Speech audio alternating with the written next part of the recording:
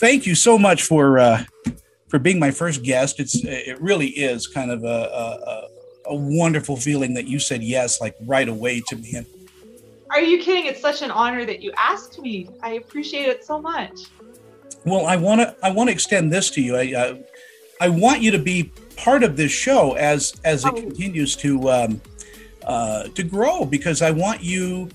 You have an eye as a director. You have an eye as an actress that would be great in a conversation with directors and actresses and actors. So I would love to make that invite for you.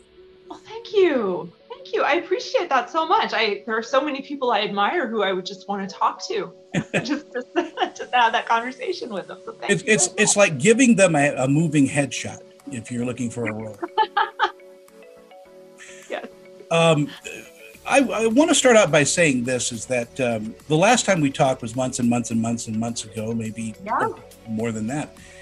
And I really felt a artist connection with you, because, in making the movies that you make, you're almost like Sisyphus, pushing a rock up a hill forever. And it seems like you're in a battleground, not only between people that don't understand, the community that you're in, the gay and lesbian and trans community, but the people in that community fight with each other. A little bit. So are you in the crossfire in some ways? I was when I started, sort of like everybody had something to say. And then when it was really only LGBT people watching, oh gosh, I was in big trouble, because they said, you're not representing the gay community. And I was like, I'm not trying to. My whole mission was to shock people, to shock straight people, to shock people who weren't familiar with the world, and show this extreme. I wanted people to go, I said it in Middle America, I wanted people to go, wait a second, these gay people are doing this stuff in my neighborhood? I thought that was only like a left coast kind of thing. This is happening here where I live. So I wanted to be this big shock. I wanted to play, they always say play against stereotypes. I wanted to play into stereotypes. Like I wanted to play the stereotypical lesbian. I have a slow voice. I dress like a boy. I wanted to go to that place. I wanted to show people just having their lives being in crisis. I wanted to show people sleeping around. I wanted to show people engaging in activities that were not healthy, because I didn't want to be going like a lot of shows do. They go, here, this is gay people, accept and love gay people. This is what you should do, love and accept gay people, and here's how friendly and perfect we are. We're so friendly and non-threatening. No. I wanted to go the other way, because I'm trying to affect change. I'm trying to change the world. I'm not trying to make a show that makes people think that gay people are like these non-sexual, non-threatening, affable creatures. I wanted to shock.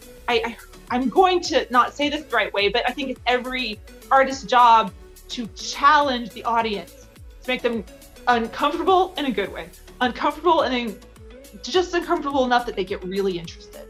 Yeah. So that was my goal. So I think it did that. And right away it was, well, this doesn't represent gay people. It's not meant to. I hope it doesn't represent the average gay person. That would be I think people are starting to get it now, what you're bringing to the table.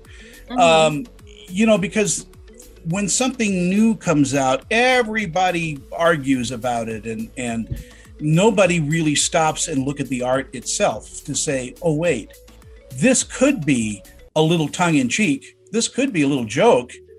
And we need to get on the bandwagon. We can laugh at ourselves a little bit. Right. Yeah. So another thing was, they said this isn't realistic. I get this a lot. They say it's not realistic.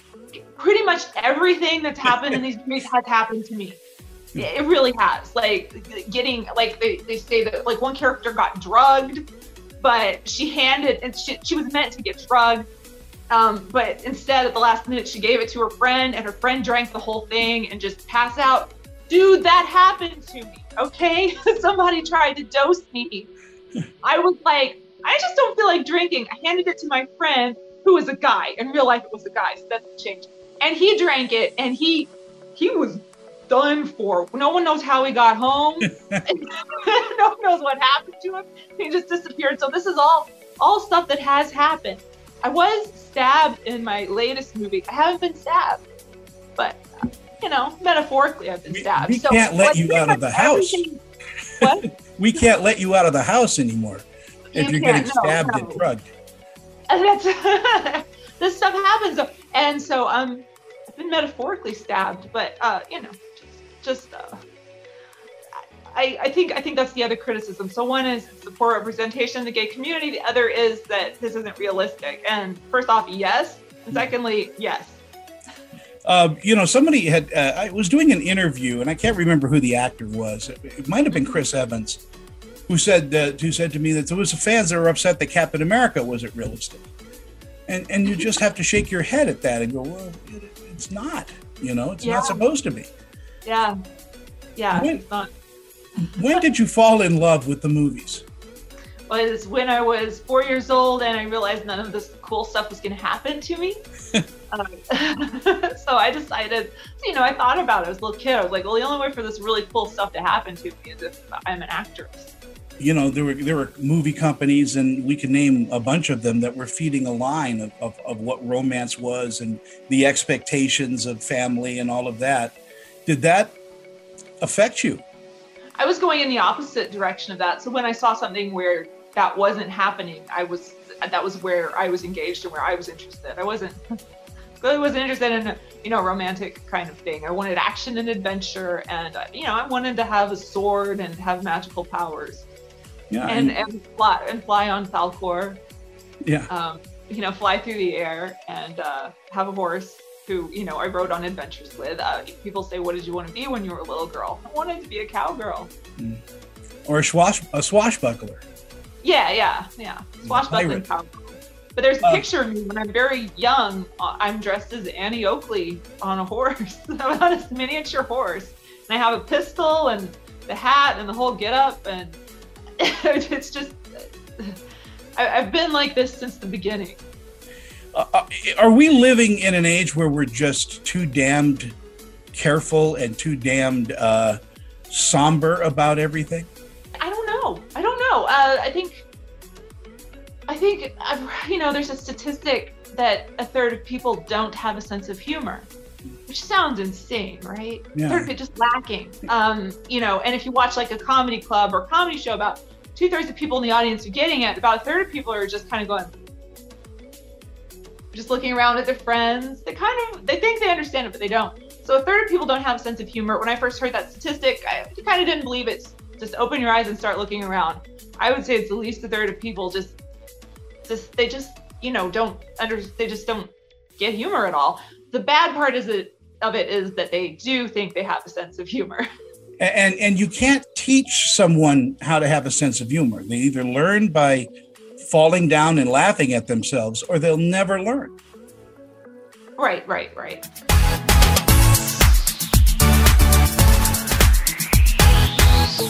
In developing your voice in film, tell me a little bit about the trials and errors that you've been through, the good advice and the bad advice that people have given you. Okay, well, I can talk about the best advice I would give is you have to do everything yourself and don't wait for anyone to do it for you. And if that means go out and make something with a $100 budget, do that. I made something with a $40 budget once. So, and it ended up doing well. So if you have nothing, use that. If you wait for money, which a lot of people do, they're like, I'm going to get investors. Oh my God, if I hear that word again, you're not going to get investors. Okay. Yeah. So you just make it happen for yourself. That's my advice. How much do you rely on friends? 100%. My friends are my everything. And they help. I mean, my friends are the people I make movies with.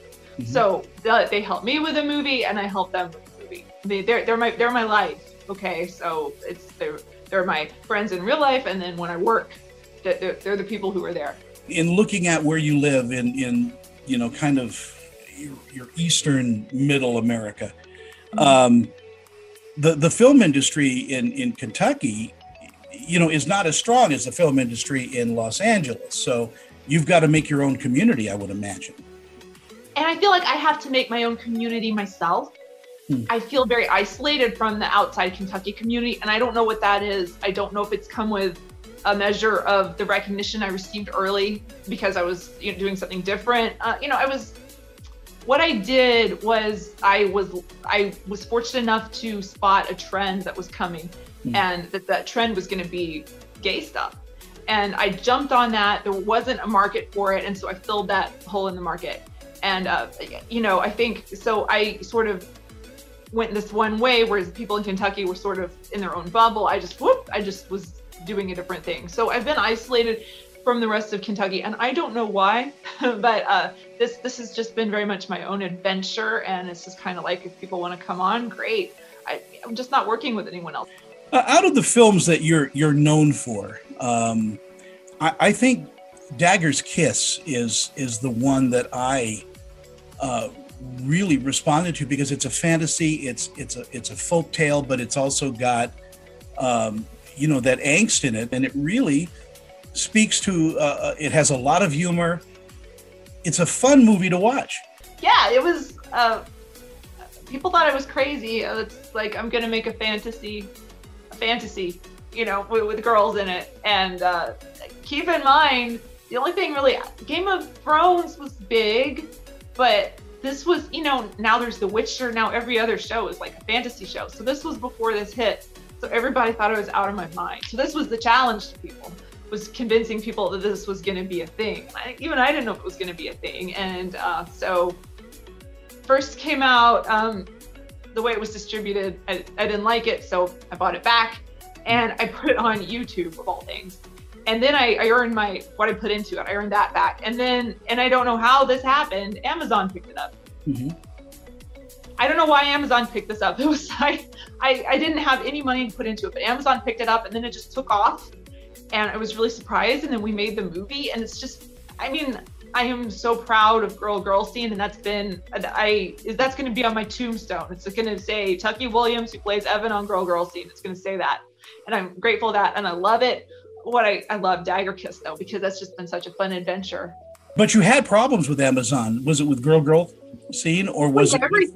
With everything. Yeah.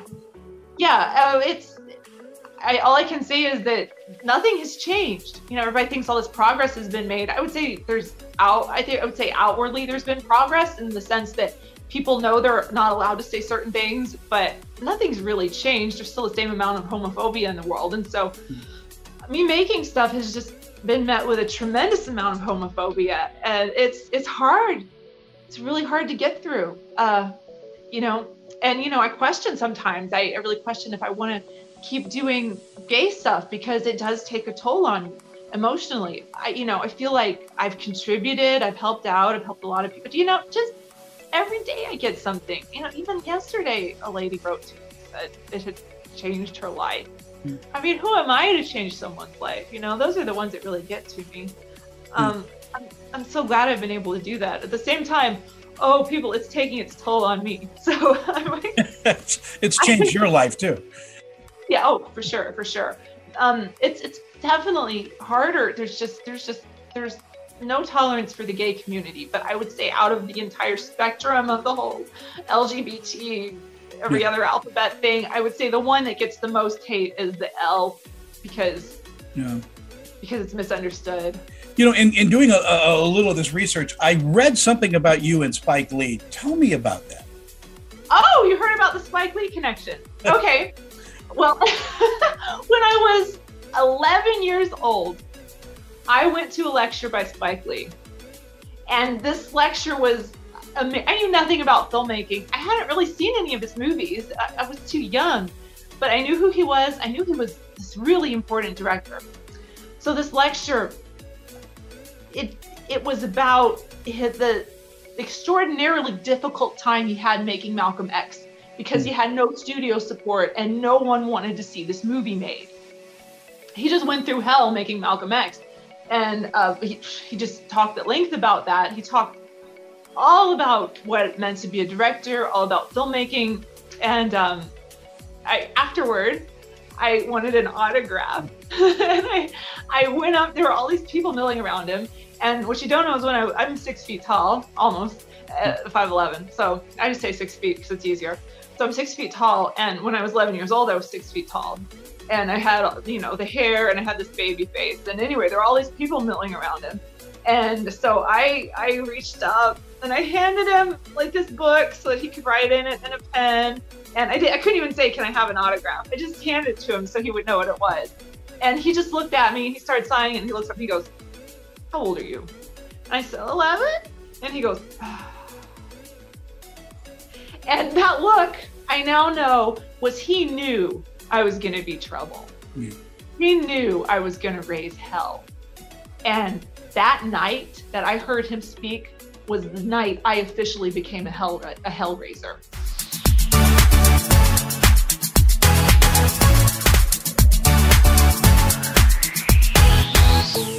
A huge part of the success has been because I did the thing that nobody else wanted to do. I mean, I think I would have met with success because I'm a hard worker, but it came so suddenly because nobody was doing it. Still nobody's doing it. It's still very mild, you know. They'll have a character be bisexual, you know, like we're just gonna dip our toes in the water here. You know, like you know, in the Marvel movies, they were supposed to have a gay character, and that never really came about. And now they're like, oh, but there's one who's bisexual, and it's like, oh, just make someone gay for heaven's sake. Yeah, well, I mean, but Middle America is the problem, isn't it? And in anything, it's just there. This is the way we've done it, and this is the way we're gonna do it. And change takes a long time. I still am of the belief that there is no change, but people can get used to seeing gay people on TV and in movies. Let's make that happen. Yeah, I refer to it as the sushi factor. Years ago, nobody would eat sushi. That's true. And then there's a time in the late 90s, early 2000s where sushi was everywhere. Uh-huh. And now it's gone into a normalization like, oh, well, we have chicken, we can go get sushi. Because people just, it's now part of the lexicon. But it took 30 years. Well, now it's become American. Yeah. Yeah. So. But it's entertainment that starts that fire. Music and entertainment talk about these things. Yes, entertainment is a weapon like no other. It cuts like a sword. It is a weapon of war, entertainment. It's just as valuable, if not more so, than actual violence, because it cuts into people's minds, into their hearts, and it changes the world. Yeah, and you, in your little corner of the world, have changed a lot of things.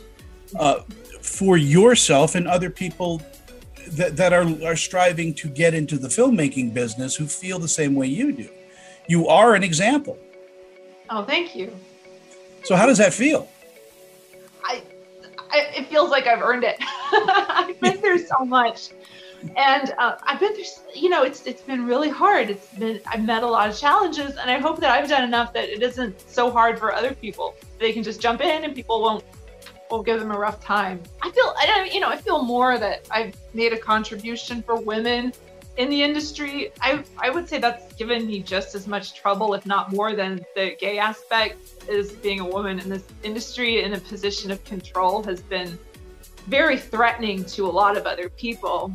And I hope I brought about change from people witnessing that, how threatened men and women can be by seeing a woman in control. Is there a documentary inside you somewhere? Me? Yeah. I would like to become a documentarian. It sounds like a lot of fun with all the social change and all the upheavals in society we're seeing. I just feel like people aren't communicating, and I just want to document the lack of communication. Well, that would be, I would love to do a documentary on documentaries. That's just kind of how I think, Oh, well, yeah, that would be interesting. That would be a good one. In college, I wanted to do one called Hickory Dickory, a documentary, and it was about clocks. No one got that. Yeah, I didn't do it. Okay. I didn't do it. There's time. But I love talking with you, and we get to talk for a few more minutes after the break.